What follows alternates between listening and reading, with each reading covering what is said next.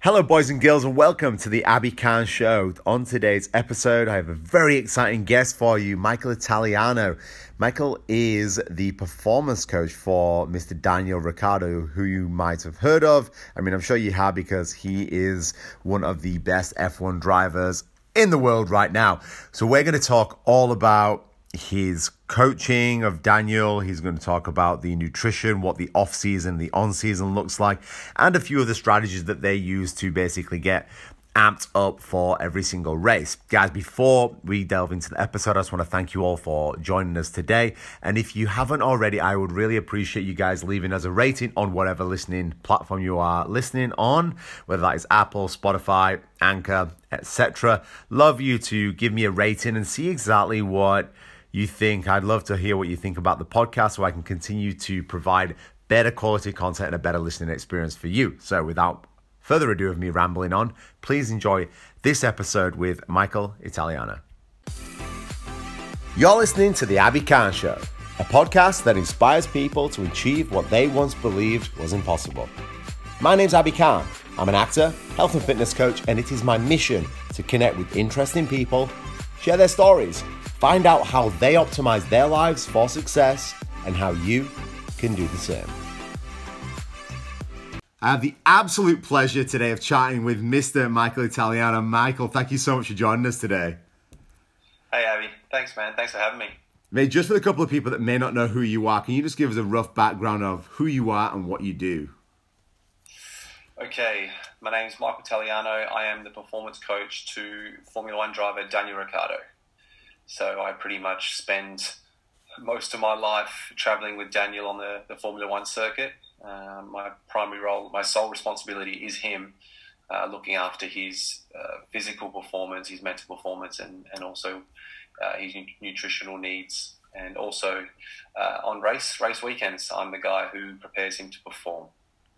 Where does that mainly be based? Is that in the UK sort of area, or are you just following him literally around the world from wherever that is? Yeah, it's based on where the races are pretty much throughout the year. I think 70% of the 22 races are within Europe. So for that reason, I base myself in London because it's quite central to the F1 calendar. Daniel has residency in Monaco. So usually when we're in Europe, we'll head between London and Monaco.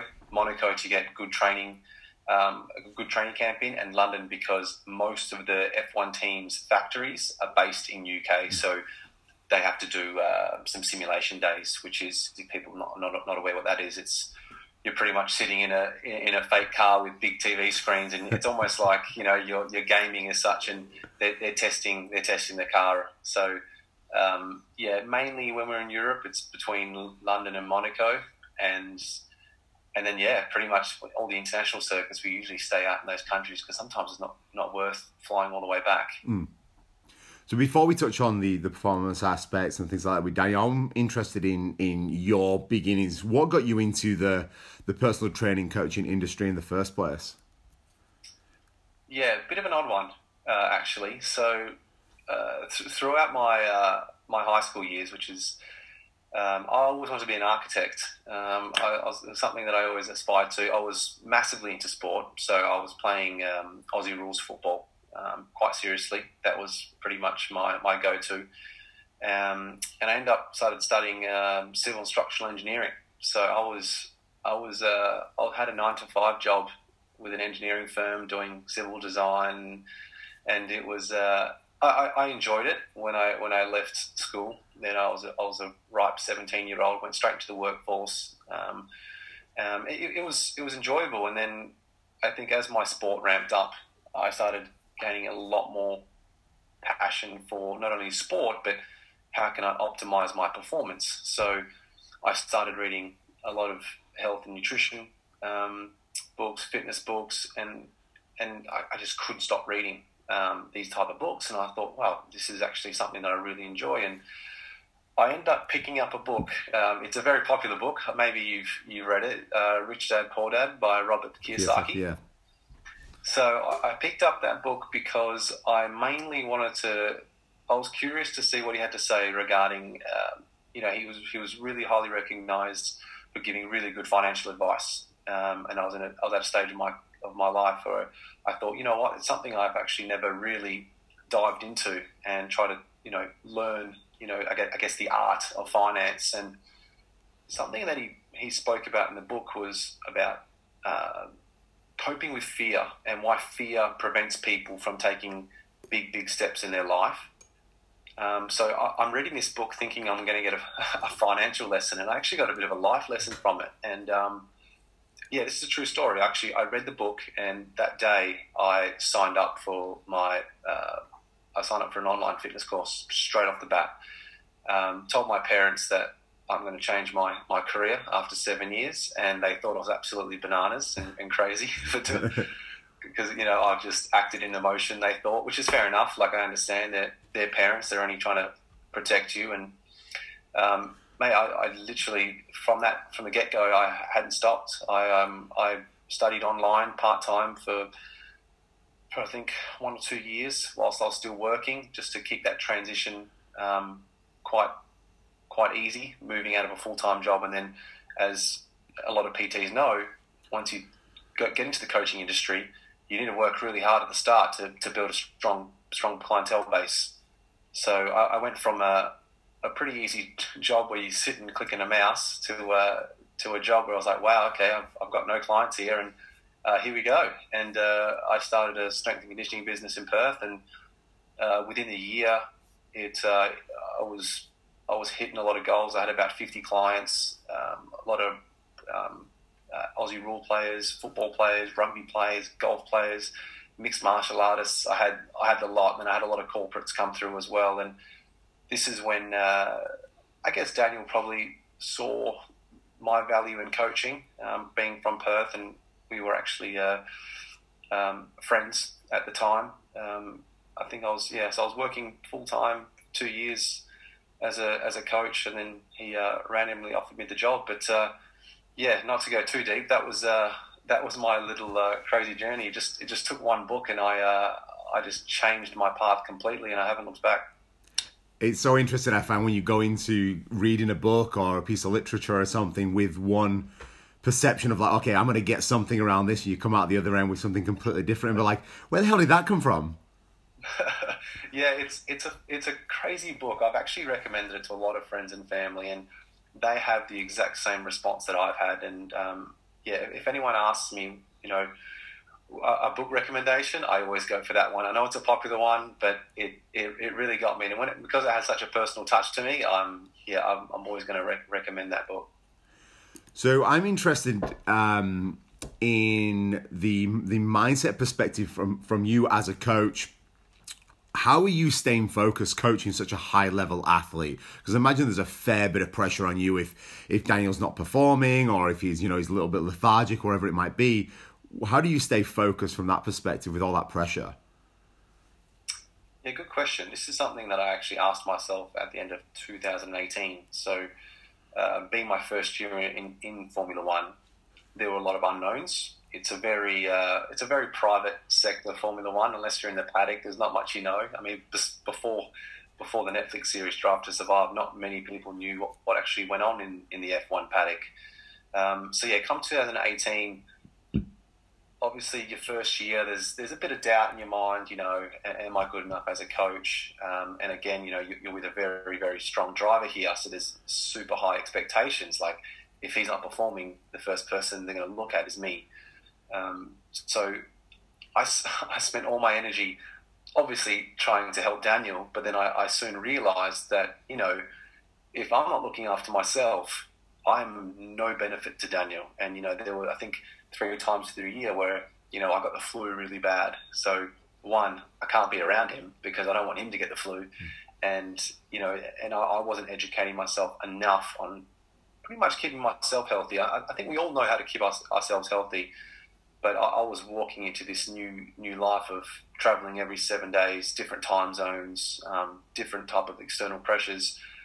I kind of was focusing a lot on Daniel and not enough on myself. So I asked that exact question to myself at the end of 2018. I thought, okay, I think there's a very important element of this job where you need to keep yourself focused and keep yourself on track. And I think one way I did that was I told myself it's important to have your key hobbies in life, stuff that you can do anywhere, no matter where you are.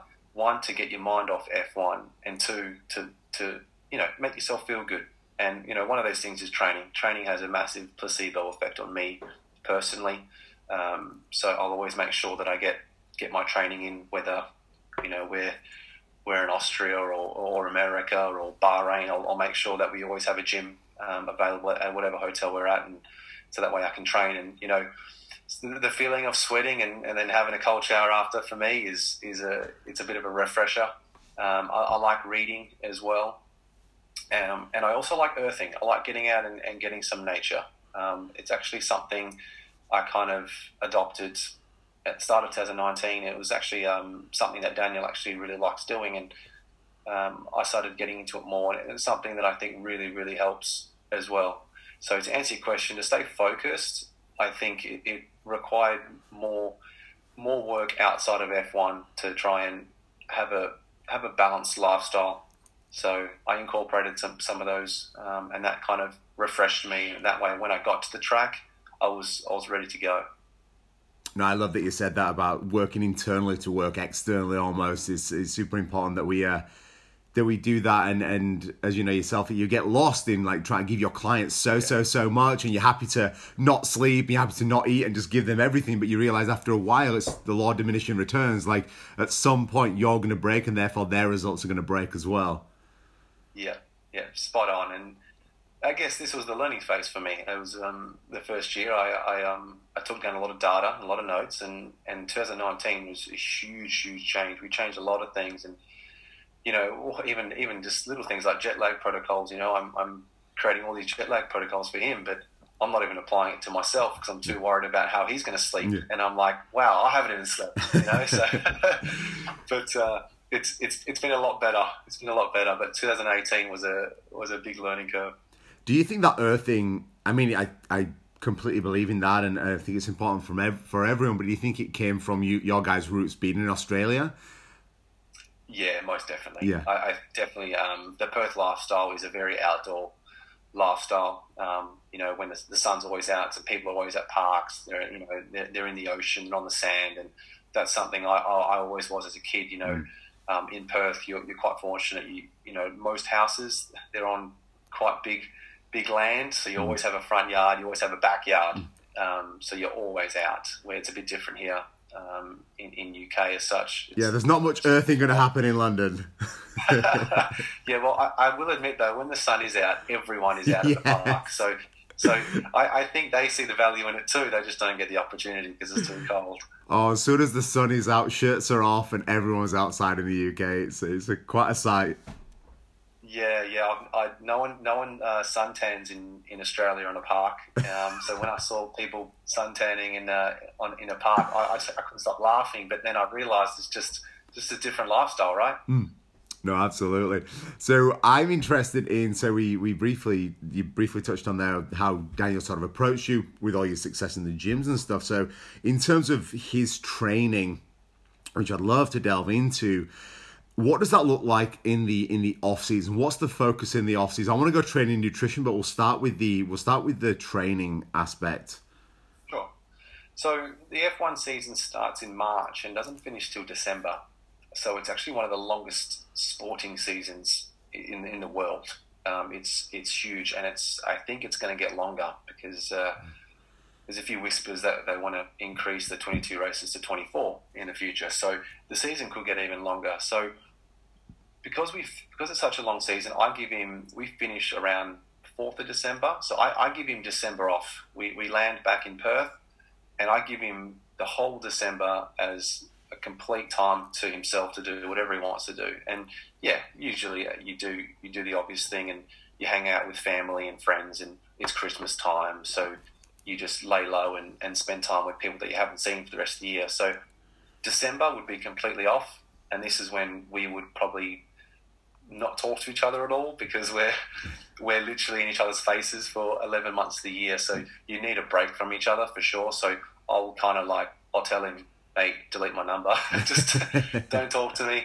I'll plan your training, and I'll see you first week of January. So Pre-season will start first week of Jan, usually like the 4th or 5th of January, and then the season starts around mid-March. So we technically have two full months of uninterrupted training before we have to head back to UK, and then he has a lot of marketing commitments to do. So within that time, as you know, we focus a lot on his strength. So I will periodise his strength training, because with Formula One, just to give people a bit of an insight, it's their weight restriction is it's very demanding. They have very, very limited leeway on how much they can gain from an overall body weight perspective. So I can't, or you can. It depends on the type of individual athlete you have. But for Daniel, we can't do much hypertrophy training. I mean, we wouldn't anyways. But you know, if a F1 athlete has some muscle deficiency somewhere, then yeah, sure. But Daniel puts on muscle quite easily. So wow. even with strength training, I actually have to reduce his lower body strength training quite a lot, because he puts on a lot of muscle on his legs. So he's actually quite a difficult athlete to deal with, because he for some reason he can really stack on the weight, and that's not a good thing. I mean, it's a great thing for any athlete, right? You'd probably want to stack on a lot of muscle on your legs, right? But not for Formula One. So to answer your question, in those 2 months, we usually start with his strength training, so get him moving again. So we would build up slowly. So we do a lot of dynamic mobility stuff, just to remind the body that, you know, we're going to get moving again, and then we'd start tapering up to his strength training and get the big compound movements in, but nothing too crazy for the first month as such. Just reminding the body. Same with his cardio training. So we usually mix between cycling and running. We don't really do. And from a cardiovascular point of view, we do a lot of sauna stuff. So we play around with some sauna training as well to enhance his endurance, because you know, I've read a lot of research on sauna training and how it can actually help with endurance. So I think cyclists are quite big in that, actually, in that aspect. And then when we get closer to the season, I'll start incorporating a lot of his reaction and peripheral training. That's when I start to really ramp up that type of training and get his neural drive back and these reactions back. But one key element I did forget to miss during this is obviously his neck training. So there's a lot going on, right? Yeah. So there's a lot of planning. But if there's one thing that's consistent throughout, you know, there will be deload weeks where we really do, you know, taper off the weights and the running. But if there's one thing that we don't really deload, it's the neck. And the reason for that is because you can't really train the neck for G-force. You just can't. It's impossible, right? And the one disadvantage Formula One drivers have is, you know, during off season they can't just jump in a Formula One car and do a couple of laps. It just doesn't work. Where, you know, if you're a basketballer, you can shoot hoops. You know, you can run from lane to lane, and you can kind of get a bit of similar match sim play to prepare for the season. But you can't match sim in Formula One. You can't jump in a go-kart. It's not the same feel, right? So it's very hard for a driver to conditionally be fully prepared, which is why testing in Barcelona in February, which is really important, is because they get their opportunity for 3-4 days to test the new car and get as many laps in as possible to really condition their body for the first race. And the first thing that goes in testing is their neck. No matter how much you train their neck, it's a very comfortable reminder that, okay, yeah, one, the cars get faster every year, so the G-force tends to usually increase year by year, so the load on the neck is actually a lot more year on year, so the neck has to be stronger and stronger each year. So so the neck is one of the muscles that we train actually the most in off season. What does the touching on the cardiovascular perspective, are you looking at more anaerobic work, more aerobic work? What's going to be the most applicable thing to the F1? Good question. We work with both, so I'll try and touch on each, like twice a week maybe, if anything. it kind of depends. It depends where we are. Off season, we'll probably stick to the more longer durations. But then during like in season, we'll probably touch on both. We'll probably touch on both. Because in season, it's almost like it's kind of like any sport. In season, you're pretty much fit. You're match fit. Yeah, your maintenance. Exactly. I just took the words out of my mouth. It's a maintenance thing, and also there's a huge aspect on recovery in season as well. And again, we can touch on that later if you want, or now it's up to you. But yeah, there's a huge focus on recovery in season. What does the obviously there's a very strict weight. There's a weight restriction on the training, but what does that look like in off season? Obviously, you give Daniel a little bit of time off, but are you still like, I still want you to not eat like a complete idiot and just go all out? What does that look like in the off season? Are you tracking macros, calories? Are you just giving a bit more guidance around nutrition? What does that look like in the off season?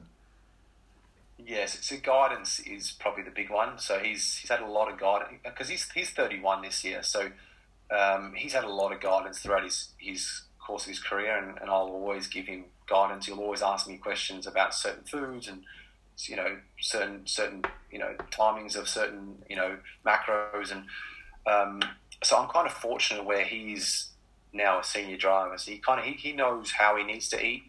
So come December, if I say to him be sensible, he will be sensible. So worst case scenario, he might be 2-3 kilos a little bit heavier coming to January, but we have 2 months to get that off, and we always have a body composition test around February just to make sure that he's within the range of what he usually is at every year. And yeah, actually every year he keeps improving slightly. So he's actually getting better with age, believe it or not. And I guess most of that is going to drop some water weight quite quickly as well. So that 2-3 kilos might come off pretty quickly. Yeah, and I'm sure, like I guess the more pre-seasons you do, the more you train the body to. It's quite easy. Your body has a very, very distinct memory. So if he's never really blown himself away. But to answer your second part of your question, we don't necessarily count calories as such, not to that extremity as such, because we'll do his weight. So we'll track his weight. We'll track his training volume, and then when we get the DEXA done in February, if there's something there that needs highlighting, then we probably go to that extreme. But because he's so far developed as a senior guy, and we kind of know where he needs to be, and we know where his ranges are, we don't really need to, and we kind of know what he needs to eat, how much he needs to eat, and we actually know what works for his body. Where if I was taking on a junior driver, and let's say his first, second year in Formula One, then you'd obviously need to have a lot more closer of an eye of what he's eating and how it's actually how he's responding to it. So if we touch on the actual in-season in terms of training, how does that differ? So you're looking at building a lot of strength, can't do much hypertrophy leading in the off-season. What does that in-season training look like? Obviously, it's more maintenance. You're not going to put on a crazy amount of strength or anything like that. But what does that training look like on a week-to-week basis? Yeah, so first year, I've looked at the schedule and I'm like, okay, cool. There's heaps of space for training. So I've gone and periodized a year's worth of training. And I tell you what, you want to be an F1 coach, you need to be versatile, you need to be very flexible, because I didn't realize the harm of jet lag, the extremities of jet lag. And so, yeah, to answer your question, it is maintenance, but it's a lot about recovery, like heaps. And I say that because we don't have the luxury of having, a club room, or, where, you look at a football team, they have a luxury of having an actual proper, rehab facility and recovery facilities where they have ice baths and they have all these, hyperbaric, chambers and stuff like that. So we because we're in hotel, we don't have these great facilities where we can actually enhance our recovery as such. So we have to, do the simple things. The simple things work, but it also means that it's probably going to take us longer to recover as well. So, a little example is like, he'll have a race on a Sunday, and we're flying straight out the Sunday night to a point where we probably don't even get time to cool down, stretch. I think I quickly blend him up a post, recovery shake, and he's drinking it in a taxi on the way to the airport because we're trying to, rush to get on our flight. So, and then you're on a flight, and sometimes he's still so wide he can't even sleep on the flight, and then we head into a completely different time zone, and his body's just completely off. So, in season is actually a lot more about recovery and getting back on whatever time zone we're on as soon as possible. And like you said, maintenance. So maintenance would be sticking to our cardiovascular work. We will do some strength stuff, but if anything, that's probably the least important. And again, just working with the neck, keeping the neck strong, because what studies have shown is as soon as you lose tension in your neck when you're driving, and your head starts to maneuver whilst you're in the car, that's actually when you actually start losing some lap time.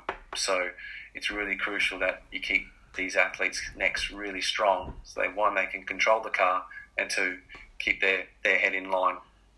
I guess the neck being the head being the equilibrium point to our whole body. As soon as it starts to go lopsided or anything like that, it's going to affect your the way the nervous system is going to react to your motor neurons, to your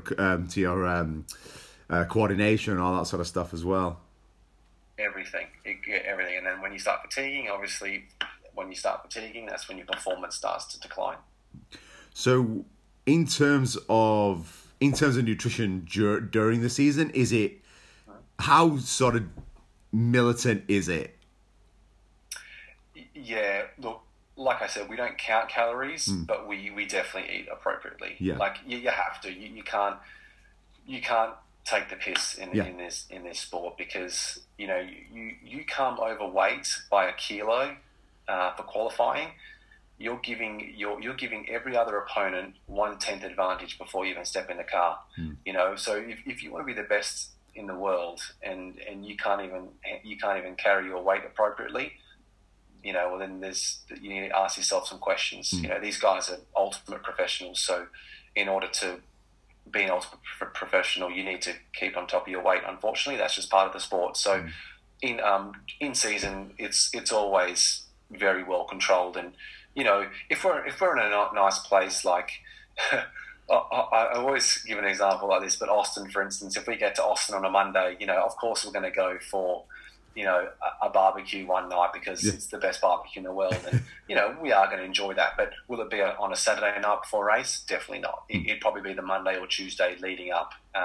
So anything from like Wednesday, Thursday, Friday, like heading real close into the week, it's strict. But yeah, if we get to the good places early, we'll taste a bit of what the culture has to offer. I guess you need to, for that, from a psychological perspective. You're going to go there, he's going to just regret the hell out of it and be like, shit, I wish I had something then. Oh, you smell it everywhere. So it's like it's part of the privilege, right? You get to go to these amazing places, then you also got to try what they're all about. So I'm all for it. What does the recovery look like? Obviously, that's a super, super important aspect of the whole sport. What sort of recovery protocols are you guys using? Well, as good as is what we have available, to be honest. I set up some jet lag protocols. So it's nothing fancy. It's an Excel spreadsheet. Tells him, when to sleep, when to give himself, expose himself to light. When to, don't expose himself to light. Caffeine timing as well. So part of his jet lag protocol is part of his recovery. We do a lot of stretching. We've now adopted. I think we've got about three massage guns, 3 Theraguns that travel around. Like, so we've got one in Monaco, one in our race bag. So we've always got a gun on us, so that way we can actually help and aid in recovery. When we're in Monaco, we're actually quite fortunate there. We've got a beach close by, so we'll do a lot of morning beach sessions. It kind of depends where we are, to be honest. But like I said, it's the simple things that we do. So sleep, supplementation, so a lot of magnesium, and then a lot of stretching and a lot of massaging as well. Are you using any sort of ice baths or anything like that? I guess it depends on where you are. Maybe nipping out to the local store and just grabbing a tub of ice and throwing it in the hotel bath or anything?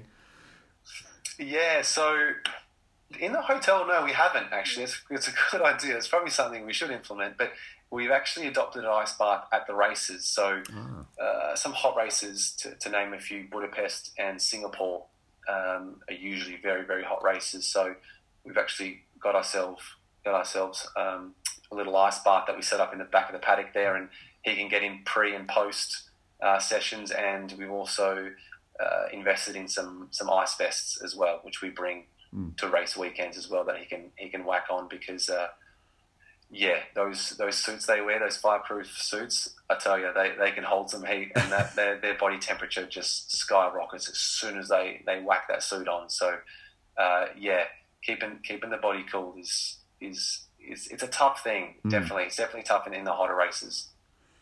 How hot does it get? Like, especially in the, I guess, when he's actually driving, do you guys have any idea of where his body temperature goes to? I don't. We're actually not allowed that information, believe it or not. Okay. F1, no. Yeah. but I'd assume it gets super hot. I mean, it's hard to explain, but when you're on the grid, come race day on Sunday, they've got Under Armour, and then they've got their race suits on, and then they've got their balaclava, and then they've got their helmet. Then they're sitting in a car that is about 6 inches off the ground where the engine's on, and the heat is just rising from the asphalt. So my legs are burning because I'm standing next to him, providing him some drink bottles, and then you got all the other cars that are on the grid, jacked up. So it is super hot. So I can only imagine, they're in this little tight seat, and this seat is personally designed for them. It's molded to them. So they're super tight. Like they can hardly move in this seat because it has to be so compact. It can't be the most comfortable thing. I guess it's an advantage that you guys are from Perth as well. Let's start with the heat. Yeah.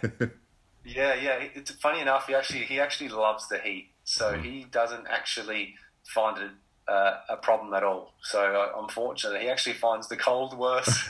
So, like you said, definitely Perth lads. What does a typical day in the life on game day look like for you? Can you just run us through that? Like, when are you guys waking up, and what does that whole day look like in terms of pre-game movement, pre-game warm-ups, nutrition, all that sort of stuff? Yeah. Okay, just to put it out there, I hate Sundays. I love Sundays because we're competing, but I also hate Sundays. And the reason why I hate Sundays is because the amount of work that these drivers have to do prior to getting in a car it's beyond words. And I say that because we'll wake up depending on the time of the race. Usually the European races are on about 3 p.m. So we'll wake up around 8 o'clock, and usually he doesn't have to be at the track till around 11 o'clock roughly for his first commitment. So get up at 8 o'clock. We'll start drinking, do our dynamic stretches. So we have a bit of a dynamic stretch protocol. It goes for about 40 minutes just to get the body moving. It's a full body dynamic session that we do together. And then we'll probably just have breakfast, jump in the car and get to the track. And once he gets to the track, it is full on. He has paddock club meet and greets. He has fan meet and greets. And then I have a half an hour window to give him his lunch. So I'll organise his lunch from the chefs. So we have lovely chefs that will cook us food, and obviously I give him a time and what to cook, and they'll provide it on that specific time because his schedule's so busy. His meals are also scheduled based on his race. And then he goes to his engineering meeting. He runs over what's actually happening for the race, and then he'll go through his strategy meeting, so based on tyre strategies. And then the only time me and him get coach and driver time is 45 minutes before the race, where he'll come in and we'll do a 30 to 40 minute preparation. So it's a standard preparation that we do for every race. And and then we'll head into the garage, and it's to the pits for the national anthem, and there's interviews going on. I'm trying to get him back to do our. We have about a 5-minute window after the national anthem to get back to the garage and do our final reaction and peripheral drills, just to quickly sharpen him up before he jumps in the car. And then walking back to the car, there's more interviews. It's crazy how these guys actually get so much access to athletes that are literally about to jump in a car and race. Like if you think about footballers on game day, there's no one. They're non-accessible. You can't access them because it's game day. They've got three hours to themselves to prepare. Where these Formula One drivers don't. It's a real bizarre Sunday, which is why I fall back to my initial comments of I hate Sundays, because as a coach, you obviously, you want what's best for your athlete, and what's best for the athlete is to not be running around doing this stuff. But I guess that's the game, right? So you just got to accept it, and you got to mold around it. And so yeah, to answer your question, it is crazy, and we only get 45 minutes with each other. Once we leave the hotel, pretty much. Once we get to the track, it's go. So yeah, you'll probably see Daniel on the grid just put his headphones on for the last 5 minutes before he jumps in and just lay down on the lawn, and it's probably really the only time he gets to himself, and that's kind of when I like him just to zone out and do his thing and listen to what he wants to listen to, and yeah, get into the zone. What does he listen to? I'm intrigued. Do you know? Is it like some Celine Dion, or is it like Backstreet Boys? Like, what is it? No, look, it's mainly a bit of metal, bit of rock. Yeah. It's music that has, it kind of depends on the race, and it depends on certain situations. And I say that because sometimes, if you're coming off a bad weekend, there's certain music that he listens to that he reacts well to when there's a bit of adversity. And then, there's certain times where, and maybe our back's up against the wall and he has particular songs that he refers to, and he feels that he emotionally attaches to this particular situation. So he actually uses music to, I guess, help him emotionally. And we kind of theme each race. And what I mean by theme each race is we're massive on the whole mental training and psychology of sport. And he believes in it, I believe in it. So every week I'll put up 2 A4 blank pieces of papers on our room, and I'll write a quote and he'll write a quote. And that's our theme for that race. And sometimes that theme, it relates to a certain type of music. So that will be the type of music he listens to. But I can confirm he's never listened to Celine Dion. Oh, so nothing wrong with Celine Dion, of course. It's not his style. He's more of a metal type of dude. Like, get amped up, let's go, let's get in the zone, let's make this work. Because I guess it's going to be it's a very sympathetic, dominant sport anyway, so you at least want that mental acuity and drive to be there as well. Correct. So throughout the day, it's more mellow. He likes to build up slowly, so he's a really calm dude, and I like that about him, and that's something we always talk about, as being calm. So it's a very, very calm approach, especially in the warm-up. When music's playing in the warm-up, it's quite calm, and then he'll ramp up as the time gets closer to him jumping in the car. Oh, beautiful. I'm interested in the habits and routines that you may have on a day-to-day basis to keep yourself switched on, yourself sort of focused. Do you have any specific like morning, nighttime routines, anything of that nature that you use to optimize your success? Yeah, I'm a big fan, and again, I haven't optimized this to say this is like the perfect way around it, but I'm a big fan of having a strong morning routine. I'm a massive fan of that. I think it can set up your day immensely, and how you go about your day and how you react to certain situations in that day. So I'm a big fan of a good morning routine. So, waking up and doing your dynamic stretching, actually get moving, getting your blood flowing, and waking yourself up with some natural light. So, to give an example, waking up, just going for a walk, and doing a bit of earthing. So, getting out into a bit of nature, which is something I've actually enjoyed in the UK at the moment because the sun's up real early. So I'll do that and get moving, just light walk and get some natural light to wake the body up, and then I usually get back and I'll do some dynamic stretching. So I'll do my dynamic stretching. I'm a massive fan of actually getting the whole body moving, especially through the spine. Get your spine moving. I like making myself a ginger and lemon tea just to detox the body a bit just before you start eating. I don't like to eat straight away. I like to get into a bit of I like to just move a bit and I guess sip on a tea before I eat. I don't usually eat straight away. Love reading in the morning. I think reading in the morning is amazing. I think staying away from your phone in the morning is also very, very important. You know, I used to be that guy who would wake up and look at my emails straight away because I was always off time zone. So I'd always have emails coming in at odd hours. So I'd always have a full inbox when I was waking up. And I just kind of feel like that kind of sets the cortisol curve early if you wake up to that. So trying to avoid the mobile for sure. But that's pretty much me. And then I'll try and do like a 30-minute HIIT session. And that sometimes is a HIIT session.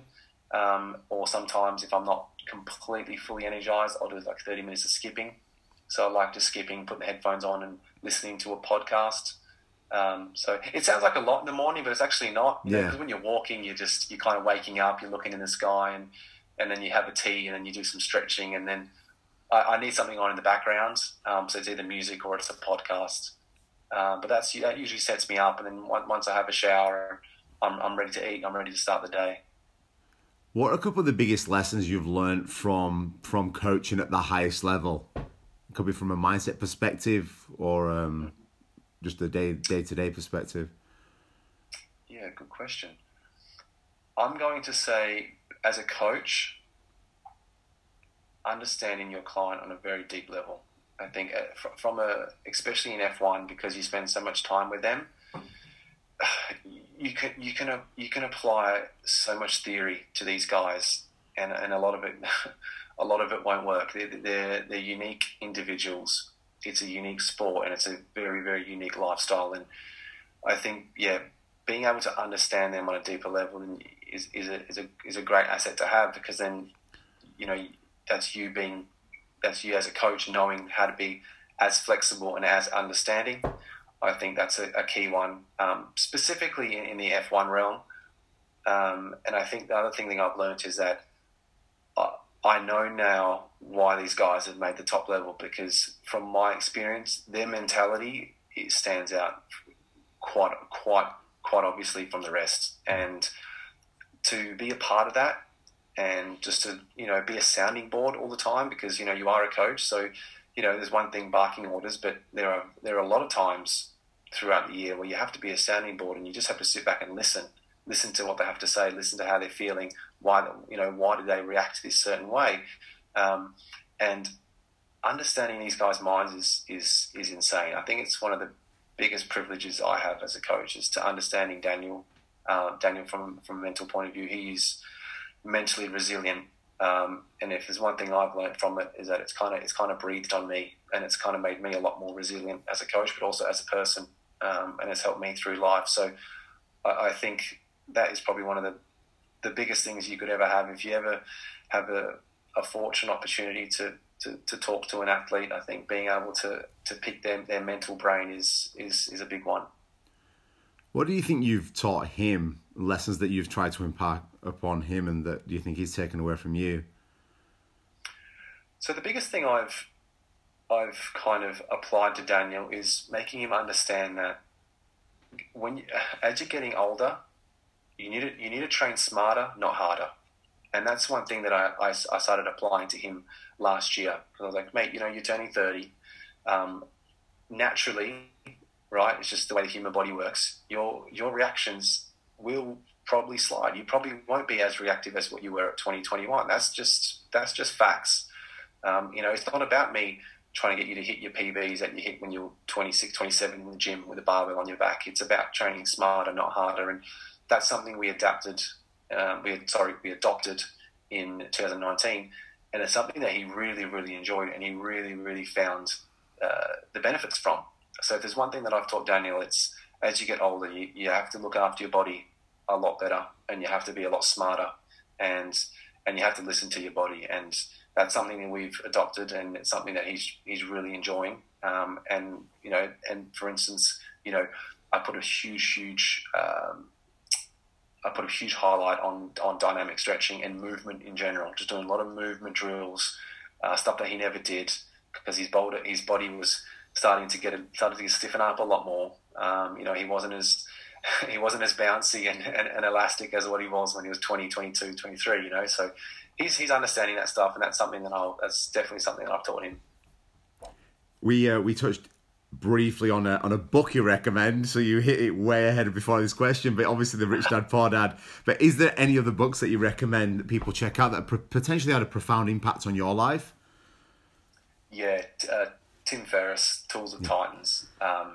Look, I'm in awe of that book. I think it's amazing, and if there's anything that I get the most motivation from, it's listening to people's success and understanding, how they got to where they got. And Tim is one of those people, and to have a book with so much information and such vital resources on all these experts, I think it's pure gold. You'd be crazy not to have that book. Yeah, obviously I've read it myself many times, and it's basically the blueprint of Arnold Schwarzenegger, Charles Poliquin, all these Laird Hamilton, all these crazy successful people from lots of different realms of the world, and you're able to just go, this is what they actually do on a day-to-day basis to optimize their own success. It's like almost the key blueprint to success. Yeah, you can go quite crazy in this book because you're just trying to adopt everything. And it's not the way, but it's it's definitely something where you can take, even if you take away 2% from that book, I've got no doubt you'll improve your life in one aspect. No, I couldn't agree more, mate. I want to be really, really respectful of your time as well. But what are you guys working on next? What does the rest of 2020 sort of have in store for you? Well, to be quite honest with you, we don't know. Only 8 races have been confirmed so far, so we actually don't know what's in store for us. So it's a bit of an element of the unknown. So, and I'm excited by that. This is going to be, I think, probably the most toughest season for the drivers. Yes, we've had 3 months of training because we've had a huge off season now, so it's longer than usual. So I think all the drivers will be super fit, but they're trying to condense the season, which means that there's less recovery, there's less time between countries. It's literally back to back to back. So it's going to be so much more challenging than last year, and it's something that we're going to have to adapt new principles, new ways that we think are going to work. So it's something that we're continually talking about, me and Daniel, is okay, what's going to be different, and what are some contingencies that we probably haven't thought of that will occur this year. So yeah, to answer your question, it's an element of unknown, but I'm excited about that. It's going to help you grow, and everyone's in it. So there's no advantages or disadvantages. Everyone's going through the same thing. So it's just about being really good at planning. Now we can, and lastly, where can people reach out, find you, see what you're up to, follow your journey? Yes, so I'm mainly active on my website and my Instagram. So my Instagram's @Michael So I post a lot of our F1 journey and our training, me and Daniel's training. I also post a lot of in-home workouts, weekly workouts, and some weekly healthy recipes if people want some of that stuff. And my website is www.michaelitaliano.com. That is, it's fairly new. It's going to really ramp up this year. It's predominantly just premium body weight programs and hyper nutrition, healthy recipes. And it's quite a cool platform if you really want to dive into programs and it's for any fitness goal and all fitness levels. So that keeps me busy. No doubt it does. And all those will be linked in the show notes below, guys. You can go direct to see exactly what Michael is up to. But Michael, thank you so much for your time today. It's been an absolute pleasure. No, you're welcome, Abby. It's been good talking to you, man. Thank you. That's a wrap, ladies and gentlemen.